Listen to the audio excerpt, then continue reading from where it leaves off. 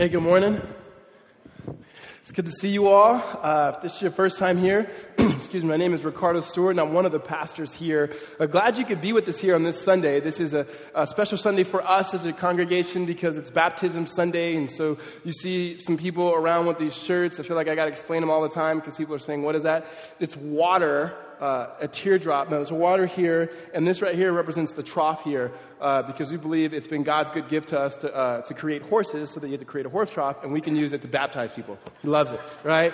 And so that is a day for us where some of you, plenty of you, who knows who, will be baptized today, and it's a beautiful picture of the gospel at work in someone's life. It is just an expression of God's good news stamped on people's lives, and we're excited about that. And so if this is your first time here, great time to celebrate with us and hear about what the gospel is and what God is doing in and through us.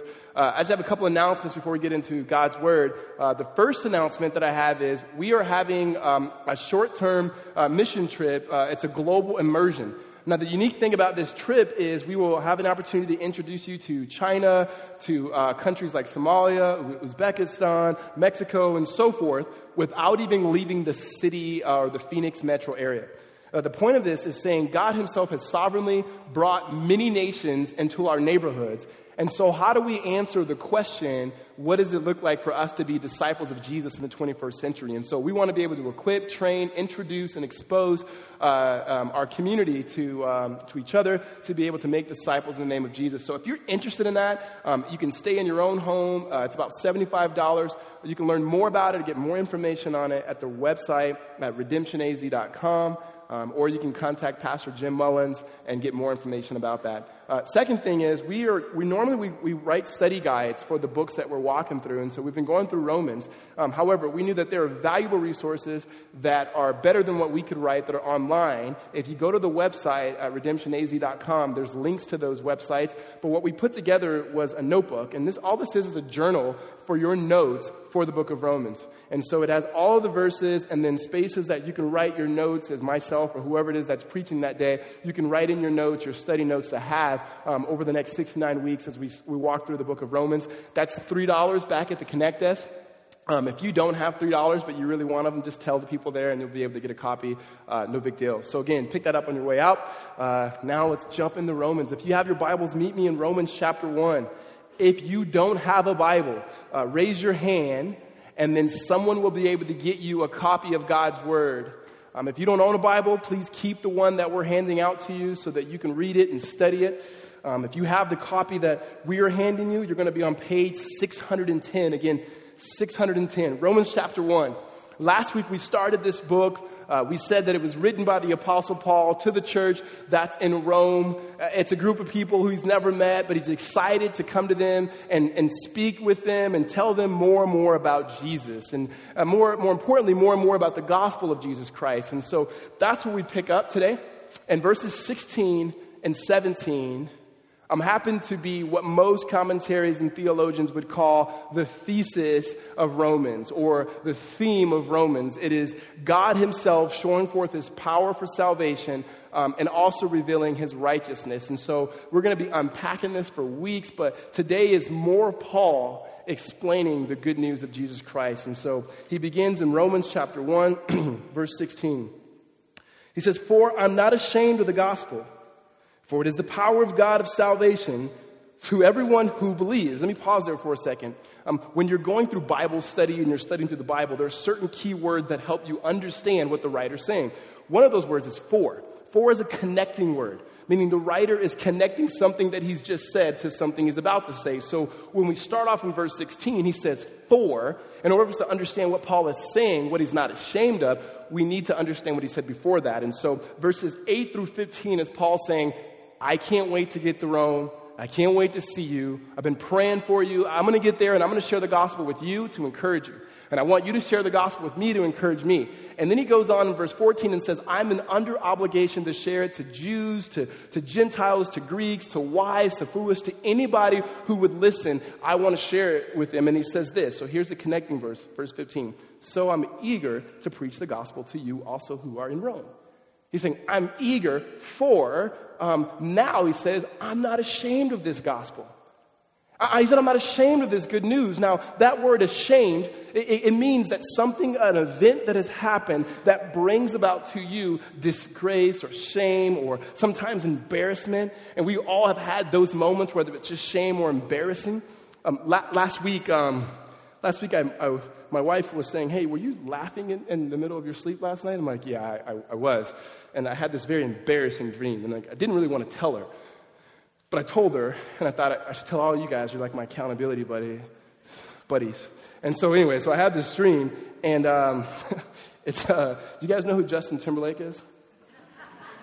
So I had this dream that me and JT, me and Justin Timberlake, I'm at his house, and he's giving me dance lessons, right?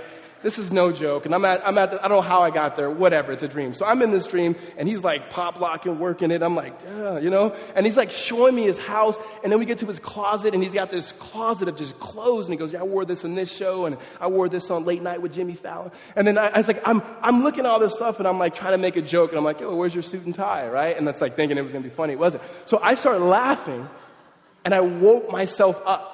And I don't know if you ever had those moments where you wake up from a dream like, oh, it's like 2 o'clock in the morning. And Justin Timberlake's not here, right? And the reason why that's embarrassing is not because Justin Timberlake's not a phenomenal dancer, actor, comedian, everything else, the guy's great. Like I'm a grown man, right? And I shouldn't be having dreams about Justin Timberlake. Like how lame is that, right? We all have embarrassing moments. We all have things that we are ashamed of. There are certain things that are more personal. They're not funny, right? And it could be shame of sin that we've done from the past. Like there's plenty. Every one of us in this room, whether you believe in Jesus or not, like we come equal to this. Like there's some things that we're just not proud of. No matter how long you've lived, how old you are, how young you are, there's some things you just go, man, I wish I wouldn't have done that. And I don't want to talk about it. I don't want people to know about it. Like I just don't want to be associated with it. But that's the past. And there's plenty of us that there's things that we're doing now that we can't kick. And it's like, man, it's still here. Maybe it's something that was in the past that came back up. Maybe it's something completely different. Maybe I don't know what it is because I don't know your story. But I know for me, there's just certain things like, gosh, why? Like I wish, God, you would just take this away. Like you ever have that, especially if it's something like sin, right? And there's certain sins. You ever have that prayer to God, like, God, if you don't want me to do this, then why will you let me do this? Like somehow you want to put it on God. Like just take it. Like be real sovereign right now and just remove this. Like I've had those prayers with God. Like if you take away these 2 things, 3, 6. If you take away these 6 things, God, then I'd be all right. And so there's things that we have that we're doing now that we're ashamed of. And sometimes, sweet. I really mean this. Those of you who have children, let your kids cry. It could be that they're listening, and that was an amen, right? They're so much further than the rest of us. There's some things that we have that it's just association. Like you're around people, and they do something, and you're embarrassed by it. You're ashamed by it. Like it's the junior high kid whose mom shows up, and like she just showed up, just threw something on. You're like, oh, mom, and like all his friends are there, and it's like, is that your mom? Yeah, unfortunately. Or there's associations we have as Christians when there's like some obscure church in like Florida or Oklahoma somewhere that does something that none of us agree with, but they're like on the news. And everyone's like, that's Christianity. And like we go to our friends that are Christian, like, no, I don't know. No, that's not what we don't normally do that. Like that's one. The one that is, the one to me that is bothersome is like Facebook. Like 'cause Facebook has this thing on it where you can tag people in the pictures. And so people can tag you into a picture, and it could be something you did like a long time ago, like something you did in college, and something you wore in college. And your one idiot friend still wants to relive that dream and post it on there, and all your new friends, your Christian friends, the people who you pastor, watch this or see it, and you're just like, why would you do that, right? Like there's plenty of reasons. But Paul says, I'm not ashamed of the gospel. Because there's one thing that I'm not going to be ashamed of. Like Paul has his own issues, he's got his own past, and he's got his own sin issues that he will wrestle with when we get to Romans 7. He goes, I don't even know what I'm doing, the things that I want to do, I don't do, and the things I should do. So he gets it too, but he goes, I'm not going to be ashamed of the gospel. And here's the context of that. In Paul's world, so whether it be Rome or wherever he's at in his missionary journeys, he knows the story of the gospel is the opposite or the antithesis of the story of the culture that I'm in. Meaning, he goes, when I try to preach to the Jews, he says in Corinthians, their cultural story is power. They're looking for power. And so when I get to the cross and they see a Messiah on the cross, they go, that's not powerful. So they reject it. And then when I go to the Roman Greco culture, there's this wisdom, it's knowledge. And when I say the cross of Christ, that's the way to ultimate reality, they go, that's not very smart. Like, what type of king comes in and dies purposely? But then he says, but to those who are believing, but those who understand the gospel, it is both in Christ, the power and the wisdom of God. And so he says, I am eager to tell you about this gospel. And so what Paul unpacks for us in these very short verses, this thesis of Romans is there's two big ideas about the gospel. One, it is the power of God for salvation for all who would believe. The second one is it is the righteousness of God. So it's the power of God for everyone who would believe, for salvation, and then it's the righteousness of God. And so Paul continues in verse 16. First, the power of God. He goes, I'm not ashamed of the gospel, for, again, connecting, it is the power of God for salvation for everyone who believes. To the Jew first, and also the Greek. Now, first we got to look at that word power. That word power is the Greek word that we get the word dynamite from. And so you think about dynamite, stuff that blows things up. Paul is not some cool high school pastor like, God's come to blow up your life. It's just using the word to say it changes things. Meaning the gospel is not a philosophy.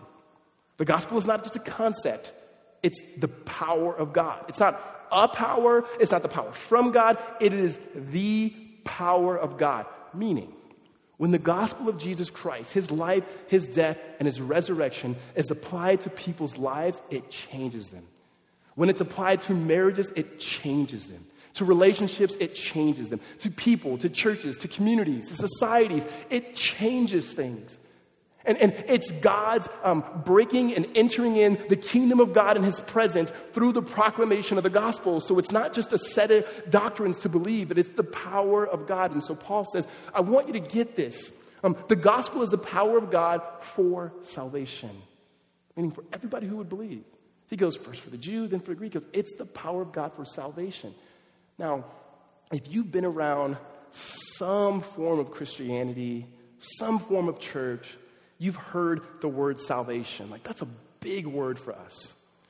That's a big word, and usually you heard it, usually saved, right? And you've heard people say, are you saved? Are you saved? Have you been saved? Are you saved? Are you saved again? And there's just like this saved language. And then all of our friends, and some of you who are not Christian are going, yeah, we heard that. And it makes no sense to them. Because it's always like, are you saved from what? Like, are you drowning or something? Like, what are you saved from, right? And so the language gets kind of weird for us, but we usually use the word, you've been saved. But Paul has so much here in salvation that I'm convinced that all of us don't really get. Meaning when he says that it's the power of God, meaning it is his sovereign love, grace, mercy, and beauty to do something in your life. To start something in your life, to continue something in your life, and to finish something in your life. Meaning salvation, this word salvation, has three aspects of it. It's past tense, it's current, and it's also future. A better way to say it is through the power of God, God's power through the gospel, the spoken word of Jesus' life, his death, and his resurrection, his ascension into heaven and his spirit. Because through that, God has saved you from the penalty of sin. He is saving you currently from the power of sin.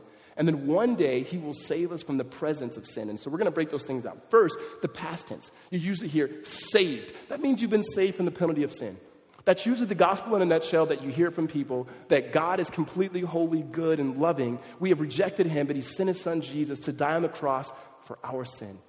All of it. Past, present, and future, every single thing we've done, we're doing, and we will do. Jesus went to the cross, and on the cross, he bore the penalty of our sin. We said this last week. The wrath of God, every single ounce, was poured upon Christ on the cross on our behalf by everyone who would believe. Therefore, we are saved.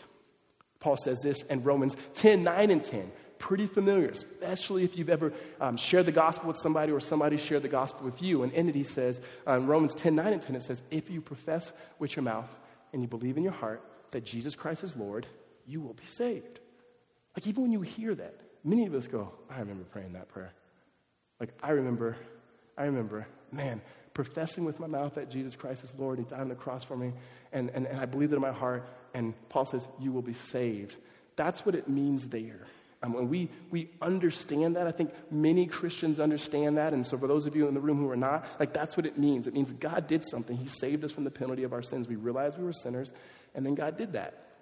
And I'm convinced, talking to many of you, is that most of us understand that God has forgiven us. I think the hard part we have when it comes to the power of God in salvation is we believe in the power of God to save somebody from not being a Christian to becoming a Christian, but it's this now part, this current part, that we have a hard time believing in God's power for.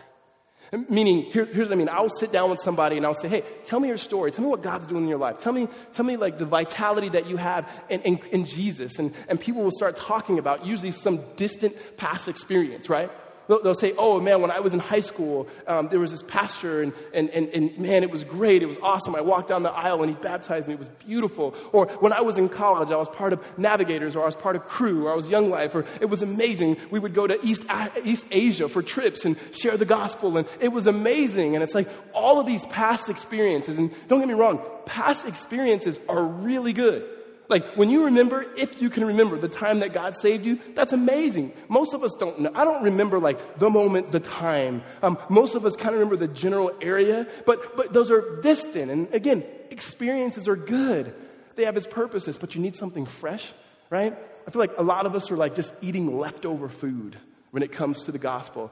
And you guys know what it's like eating leftovers. Like, they have their, like, leftover food is good, right? But not forever, right? A few years ago, before we had kids, my wife and I were leading this group, and we were supposed to be having this party, and we were co-leaders of a group, and it was usually hosted at someone else's house, and the guy was like, hey, can you host it? Can you get your wife or you to cook something really good? And I can't cook, and Holly could, and he says, there's going to be a lot of people, like 60 people. So I told Holly, you got to make food for like 60 people, like 60, 70 people. And so she goes, all right, when I get home from work, we'll get after it, right? Well, she makes this enchilada bake, and it was so good, right? 60, 65 people are supposed to come over. 15 people showed up, right? And so we had all of this food, and Holly's like, guess who's going to eat it? And I knew it was going to be me, right? And so the next day we're eating it, and it's like, this is really good. Is there some more? Yeah. And like the next week we're eating, I was like, this is really good, right? A month later, we're taking it out of the freezer, we're heating it up, and we're eating it. Now I'm like, this is pretty good. Is it almost gone, right? Like, I don't want any other enchiladas. I'm sick of enchiladas. I don't even want Mexican food. And she goes, are you sure? I'm like, sí. Right? I mean, it was just like, I don't want any more. Like, there's a point where you get to leftovers, you're like, this isn't good anymore, right? You can keep freezing it and bring it back up and make it fresh again. And this is not to discredit at all your story and what God did with you. All I'm saying is it's to give more credit to the power of God at work now. Meaning, we as Christians, we get excited talking about what God may have done years ago, but then when it comes to the vitality of our relationship now, we don't understand that it is still God's power at work right now saving us. That the language in the Bible, it says that we are being saved. Meaning that God himself is desiring in the work and through the work of Christ Jesus to give us himself, his power to overcome sin in our life. And so we don't walk around when we talk about it exciting. And it sounds like old news. It sounds like God is not at work. And that's why when our friends who work with us or live with us or that we know that are not Christians, like they don't want to become Christians sometimes because it's like, really, why would I want to become a Christian? Every time you talk about it, it seems like it's just, oh, yeah, I go to church today. Got to do this today, right? It's kind of like people talking about marriage. Like, we got to be careful, those of us in this room and our church that are married, because probably 65% of our church is not married. And it could be the way that married people talk about it. It's like, dude, what about marriage? It's harder than you think. It's rough. They're with you all the time. I mean, it's just like, oh, wow, yeah, I can't wait, right? It's like, you make it sound awesome. And if we're not careful, that's what we do with the gospel. Paul is saying, it's not just the power of God to save you. And I get it. Personally, myself, one of my biggest struggles in walking with the Lord is I understood God had forgiven me for my sins before I was a Christian. It was really hard when, like, those same things are still working in my life now. And I'm still wrestling with these things. And it almost like, I don't know if you guys ever had this, like you kind of like, God is like, come on, you didn't know better then, but now you know better, come on. Like, what are you doing? And then we hear those lies that like, oh, a Christian would never do that. Have you ever heard that one? Like, man, a Christian would never do this. And you start questioning, man, maybe I'm not even a Christian. And part of it is we didn't understand at first maybe fully the gospel. Because what we do with each other in interpersonal relationships, we excuse people for sin. We never really forgive them. Excusing is someone stepped on your toe, no, don't even worry about it, not a big deal. Just go along with it. And so we treat the gospel like that somehow Jesus looked at our sin and said, don't even worry about it. Well, forgiveness is very painful. Forgiveness is a person saying, I'm willing and I'm choosing to take upon pain upon myself and not treat you as your sins deserved. And God doesn't stop there at the beginning. He's still looking at your life now and saying, I'm still not choosing to treat you as your sins deserve. And not only that, but the power of God is that God is working in your life, that sin does not have dominion over you.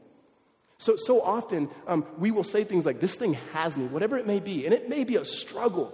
It could even be an addiction. Like you may say, this thing has me, and God is saying, it may take a while. Sanctification, the process of which God makes you more and more like Jesus, it takes a while, and it's different in different people's lives. You may be having a good week, and the person next to you is going, that's me, like I'm in it. I feel like this has me. And Paul says, no, it doesn't. God has you. He owns you. He loves you. He has given you his power even in the midst of this. It may get ugly and messy, but he is still with you in the midst of it. When Paul says week 1, we talked about last week, he says he identifies himself as a slave, meaning I am owned by God. And the way that Paul says this, if you're in Romans 1, turn over to Romans 6, verses 12, talking about the power that God now in us, that we are freed from the power of sin. Verses 12 says, he says, let not sin therefore reign in your mortal body to make you obey its passions. Do not present your members to sin as instruments for unrighteousness, but present yourselves to God as those who have been brought from death to life, and your members to God as instruments for righteousness. Now, in your darkest moments, and that residual sin, that continual sin, sometimes that secret sin, that pet sin, the truth is what we need to preach to ourselves. And here, verse 14 is one you could just tuck away. And it says this, for sin will not have dominion over you, since you are not under the law, but you are under grace. Meaning God's grace is not just, hey, I'm going to forgive you when you do it. But God's grace is also, I'm going to empower you. I'm going to empower you. I'm going to empower your spouse. I'm going to empower your friends. I'm going to empower those who are in Christ Jesus to work through this. I'm going to empower the church by the same gospel that saved us to work through this. Because the lie of the enemy is to tell you, you're never going to get past this, man. You're never going to get past this. And Paul is saying, no, you may not get past it, right? I'm never going to get past it, but God works through Christ through us. Like that's the hope of glory. That's the beauty of the gospel. That God is saying, I started this and I'm continuing this. Like this is the ongoing work of God's power in and through us that we can trust in that moment. And here's how you know when you trust in that moment. When you say, I'm trusting in God's power, it's how you deal with your sin. Not that you don't sin. I mean, I don't know, we've had that when you become a Christian, you think you're done sinning. I thought like, I'm done sinning. Like 6 hours later, I was like, no, I'm not. and you realize, no, well, how do you respond to sin now? And you'll see if you're trusting in your works. Here's how you know you trust in your works. You wake up the next day and you go, I better do something. I better go to a small group. I better go to church. I better take communion twice. I better do something. Or what we do is we wait for time to go by. You never do that? Like wait for a long time to go by so that you can stop doing that. You kind of prove to yourself that you're not going to do that anymore. Then you come to God and go, God, I'm good. Not even going to do it anymore. It was bad, but I'm good. We did that to our parents, many of us. It's like we wait a long time to tell them, like once we fix something already, like you become an adult, you're sitting down with your family. Yeah, growing up, just to let you know, Mom, I was on drugs the whole time. But I'm good now, right? And it's like, I know you didn't know 10 years of my life, no big deal, but I'm there, right? And I think we do that to God sometimes because we're still trying to earn ourselves back to God, even though we understand that he's already forgiven us, even though we understand we've been saved. But when you begin to understand the power of God working and that sin does not have dominion on you, as you sin, you still hate it because God hates it, but you understand how loved you are. So like the weight of your sin, you understand the weight of it, but you understand the height of God's majesty and his glory and his beauty and his justice and his grace in Christ, that it makes you worship. It's how you worship. It changes the way you worship. And worship not limited to just the way we sing, but the way we live our lives. So there's a humility because you know that you were so bad that the God of this universe had to die for you, but then there's a boldness because you were so loved that he was pleased to do it. And you just, there's a confidence. It doesn't come from anything else. It's a confidence that comes from the gospel. And Paul's saying it's God's power. You've been saved from the penalty of sin, and you are being saved, every single one of us, in Christ Jesus now. You are being saved. God is at work in your life. Just trust in his power, not in your efforts to walk with him. You're being saved from its power, the power of sin. And then one day when Jesus comes, we will be saved from the presence of sin. Like, we won't even have the opportunity to sin. Here's how Paul says it. If you're still in Romans 6, turn to Romans 8. This was one of these verses where, when I begin to read the Bible, just tripped me up because my lack of understanding of the gospel. Verse 30 says this: "And those whom he predestined," which we'll deal with that word in several weeks, don't worry about it. "Those whom he predestined, he also called. Those whom he called, he also justified. And those whom he justified, he also glorified." And I remember getting to that glorified. That means like Paul speaking in past tense about something that never happened, that hasn't even happened yet. Like, none of us are in glory right now. None of us have glorified bodies. None of us are in heaven right now. This world is not completely redeemed, but he says, listen, if he called you, you're as good as in heaven. And that made no sense to me, right? No sense. Because my understanding of the gospel was like, God looked at my life and said, what a joke, right? And he said, I'm going to save you. Give you myself, and I'm going to get you in, and then the rest of this life is up to you. Good luck, right? Like, here's my word, do as I say, and good luck. I'll see you at the pearly gates, and we'll see if your name's on the list. Like that, to me, that's the way it was. It reminded me when my friends and I first turned 16, they built this movie theater in our hometown, and my buddies got jobs there. And so when like box office movies were coming out and we didn't want to pay, my buddies would be able to get us in. They're like, listen, here's what we can do. We can get you into the actual arena, but the theater, sometimes they check for tickets, sometimes they don't. So if you're lucky, you can get in. So like, hey, we'll get you into the center, but the rest of it, it's on you, bro. Good luck. And you'd be looking like, man, are they checking? And like, I hope I get in. And to me, that's what I thought Christianity was like. Jesus is like, hey, I paid the price up until this point. Like, you're 18 now. You're on your own. And we have to try to get in there, and hopefully our names are on the list, right?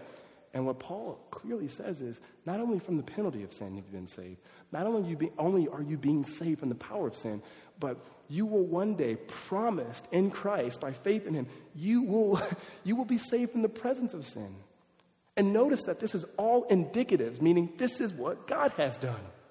There's one part of this equation that we play. Meaning, so far through this process of salvation, of us understanding God's power, it's been all God's work. And you say, well, what part do we play in this equation? And the equation is you give yourself.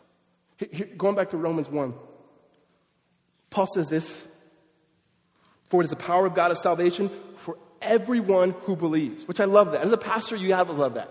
He's not saying for some people, for rich people, for short people. Everyone who believes. Like, there's a universal call of the gospel. Like, every single person, no matter what your background is, no matter what your educational level is, no much money you've made or lost or stolen, right? Some of you. It's anyone, he says, who believes. Like, the only condition here is that you believe. He says it's to the Jew first and then to the Greek. And some people get tripped up like, why is it just the Jews first? All Paul is talking about is chronologically, not priority. He's saying the way the gospel story unfolded is God worked through the Jewish people, but it's to everybody, meaning everybody gets to get in on this. Like, he says, I'm not ashamed of this, because in every city that I go into, in every family, every community, no matter how jacked up people are, no matter how jacked up you are when you became a Christian, now as a Christian, he goes, I'm not ashamed of it because this does stuff. This is the power of God. And anyone who believes in it will have it. And belief is one of those things that it's harder than what it seems like. Because belief it's not just agreeing with a set of doctrinal truths, right? I mean, this is how this worked out for me. I came to college, 17 years old, and I thought, hey, new, fresh start, come to Arizona, I'll live for God, right? I grew up around Christian stuff, but in high school, I like doing other stuff. And there was a fellowship of Christian athletes. It was an organization, it was a campus ministry, and someone said, hey, why don't you go check it out? I'm like, yeah, I'll go. And I'm thinking, I'm going to be a Christian. I bought myself a WWJD bracelet, so I'm like, I'm close, right? And I go down there, and ironically, this guy on the baseball team speaking, and it was Tyler Johnson, who now is our lead pastor of All Redemption, and he's talking about God, and I heard it, and I knew the truths. I knew God came in this world. I knew that I knew as I said, no one ever had to convince me that I was a sinner. Like, I know, right? You didn't have to convince me that. I knew that Jesus came to die on the cross for sins. I knew all that. But when I walked out of there, I thought, man, but you know what? That's not going to be me. Like, you can know the truth about Jesus, but believing is giving yourself to it. And not just part of yourself, not just, you know what? I have kids now. I think I should probably start going to church. Not like I'm married now, maybe my marriage. No. The totality of who you are. Like your thoughts, your desires, your passions, your dreams, like they belong to God. Like you were bought at a high price. And so believing is taking your entire being and resting in God, trusting in Him. Almost a better word sometimes is trust. Not just acknowledging that you can acknowledge. I acknowledge people are here, but I don't trust all you guys. I love you. I don't trust all you guys, right? You're not watching my kids. Forget that, right? And, vice versa. But they're believing in somebody is trusting. Like, no, I'm trusting in the work of God. And for me, my issue was when it came to Christianity, from my view, I understood those set of doctrines, but I just didn't think I was good enough. Because every other person I knew that believed in Jesus, they were just good people. And they did good things. And it seemed like they genuinely wanted to do those good things. And that wasn't me. And some of us are in that same boat. And so as Paul is saying, he's not ashamed of it. He's saying because God is doing something, He's continuing to do something, and one day He's going to save us, and He's dealing with sin. But there's another part of the equation that's missing in me, and there's another part of the equation that's missing in you. Is that, God can forgive us of sins, but there's still something else that God wants. God wants perfection. And every single one of us, we say this all the time, no one's perfect.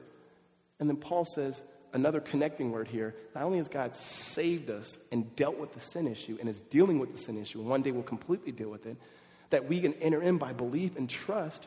He uses another word in verse 17. It says, for, meaning there's more to this gospel.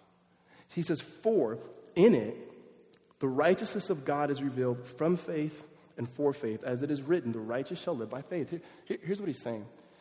What we think of biblical Christianity is that God has forgiven us of our sins, we're good to go, and He accepts us. God does not accept us because He's forgiven us of our sins. If that were it, we would be on probation right now, right? Like Adam and Eve, if you think of it, they were kind of on probation. God says, hey, everything is good. You can walk with me, you can have me, we can walk together in life, but if you eat this tree, right? He's like, if you eat of this tree, it's gone. But what Paul is saying is, we are in a far better position than even Adam and Eve. And that sounds weird because you're like, they saw God. But if they did one thing, they lost it. Now, Jesus who comes, who's the true and better Adam, what He does for us in His life and His death and His resurrection, not only does He give us His spilt and shed blood and His broken body that we are forgiven, but what He's saying is now He lived that righteous life for us. And so the reason why we can say the gospel puts us in a better position than what Adam and Eve were in is even when we sin, God is going, the relationship is still there. It's still there. And we desperately need that. We even at a deep level, not just on a theological level. I mean, think about it. If you could be honest with yourself, and you could be honest with people, and someone were to ask you, like, what are your deepest needs? Like, what are the things that you really, really desire, right? Your deepest needs. Not just food, not water. I mean, your deepest needs. At some level, grown men and young men, grown women and young women will say, to some degree, to be loved and to be accepted and to never lose it. Like, it's just to be completely loved, completely embraced, completely accepted, and not have to worry about losing it. Because every other philosophy, every other teaching, every other thing we give ourselves to, we don't get that. And all of us have this false God, every single one of us, Christian, non-Christian, and it's human approval. And it cripples us. We do what we do because of people. We don't do certain things because of people. It's either fear of rejection or trying to just win something from people. It's the reason why we lie every time we lie. Why do we lie? Because we're sinners? No, there's something else there. Because I don't want you to know the truth about me because I want you to accept me. We do, and we don't take risks. Some of you guys are sitting in jobs. You are sitting in majors. You are sitting in relationships because you don't want to take a risk because if you fail, you're going to be seen as someone who put yourself out. And the flip side of that, some of us are really good. We're really driven because we don't want to be seen as failures. We want to be known as being successful. And none of these things are bad in themselves. But it shows that what we do, even Christians, like we want to be seen as good Christians. And so we put on these things around us to try to act like good Christians, which is an oxymoron. There's no such thing as a good Christian. Christians believe in a good God who has done something on their behalf. Here's what I mean by this. We can actually be really, really good people and trust in that, but deep down we know that that's not enough. My wife tells this story quite a bit, actually, of her father's office in their house, and it had this plaque or this display that said, what you do that you don't have to do makes you who you are. Like what you do that you don't have to do, it makes you who you are. And she said that shaped her. That's what it means to be good. And so she lived in the Lord, walked in the Lord, was good in school, all of those things. And then when she really began to understand the gospel more, what she realized is no matter how good I am, no matter how many things I do that I don't have to do, that can't be my identity. Because that means my identity is based upon me. And so many of us, and myself included, we find ourselves, our identity in our kids, we find it in our jobs and our spouses, our ability to do something good, or we find our identity in things that we don't do well, and that's why we're insecure, and it's just massive insecurity everywhere. And so what my wife says is no longer do I look at that as what I do that I don't have to do makes me who I am, but what the gospel says and what Paul is saying in God's righteousness is what Jesus did that he didn't have to do makes you who you are. Like who you are in Christ, the way that you were accepted by God is that God who is righteous, who is perfect, who is without spot or blemish, he looks at you and says, yes, I will shed my blood for you in my son Jesus Christ, but also I will make a way that you don't have to be on probation, that you can have a supreme confidence in who you are because you are created in my image and restored in my image, and I will give you my righteousness. Now, I'm going to throw a word at you, and it's a big word, but it's a word that I want all of you to understand. It's the word imputation. Christ imputed his righteousness to us. And all that means is he didn't necessarily change us inside that we are just perfect, though he's given us his spirit that we can live his life. Imputation means the record, that when God would look at the record of your life, your book with your name on it, and he'd see all the things you've done, good and bad, he goes, no, I can't really accept it. Imputation is God saying, Jesus coming in saying, it's rewritten. And it's rewritten with the precious blood of Christ, with the life of Christ, and the righteousness of God is a foreign righteousness. And the best picture of communicating imputation is if you've ever read or heard the story of David and Goliath. The story is David, as a young boy, shows up. Everyone in the Israelite army is afraid to fight this giant Goliath.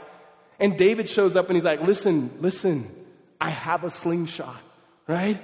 I believe in God and I have a slingshot. Like everyone's like, are you kidding me? That's a giant, right? And he just rolls up, he trusts in God, bam, takes the giant down, beheads him, literally, and just stands there and is like, this is God's victory. Now, here's what imputation comes in. The whole country receives the victory without lifting one finger. That David's victory was given to them. And what we know from the Bible is that story was just a picture of the one who would come. Who would go up against the biggest giant ever, right? Not our family, not our friend. Sin. We can't defeat it. And Jesus Christ in his life, his death, and his resurrection, he conquered sin on our behalf. He becomes our righteousness. And now we receive all the victory that was due him. And we didn't do anything to earn it. Amen? And Paul says, when you get that, there's nothing to be ashamed of. Like he said this now. When he wraps it up here, he quotes Habakkuk 2:4. He says, as it is written, the righteous shall live by faith. And so just before that, when he says this righteousness is for faith, from faith, for faith, all he's saying is it starts with believing and trusting in God. It continues with believing and trusting in God. And it ends with believing and trusting in God. And the way you live, it says the righteous shall live by faith. Another translation is that he who is righteous shall live by faith. He who is by faith righteous, like not by family, not by moral records, not by behavior, not by money, not by education. He who in Jesus is righteous shall live. And so as we close, I want you just to imagine what your life would look like if you just believe that. If you believe that the power of God is at work in your life to draw you to himself, it's at work in your life even in your besetting sin, and that God himself is saving you, that you are completely accepted, right? Loved and accepted, and there's nothing you can do. You did nothing to earn it, and you'll do nothing to lose it. Like if you knew that you were completely accepted by God, and his acceptance matters the most, like what would change in your life? Like how would you love people?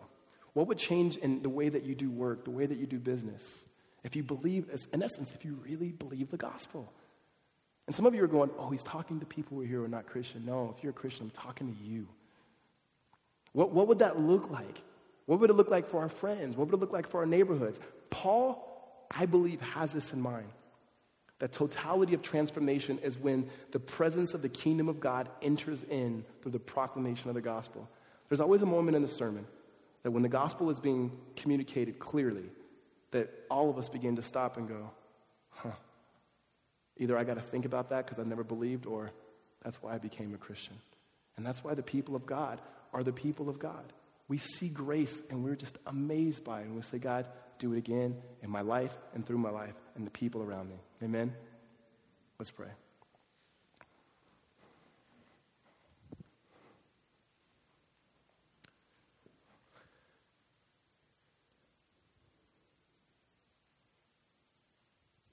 Father, we confess to you that you are good and you are better than what we thought.